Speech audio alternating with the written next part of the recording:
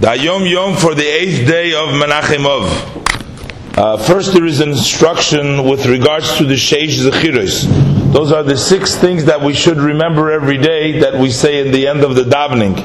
So he gives here the custom is to say them every single day, including Shabbos, including Yom Tov, including Rosh Hashanah, and including Yom HaKippurim.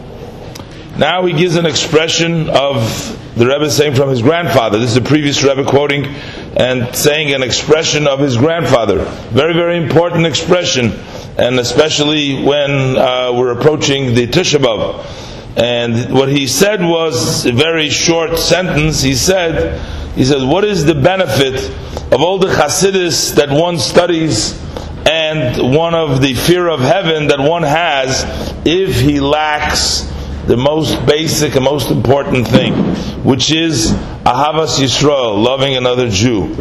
And of course, if the person can actually cause, God forbid, pain to another person, that means that being pious and being Hasidic and fear of heaven without also making sure not to cause any pain or without having Ahavas Yisrael is almost useless.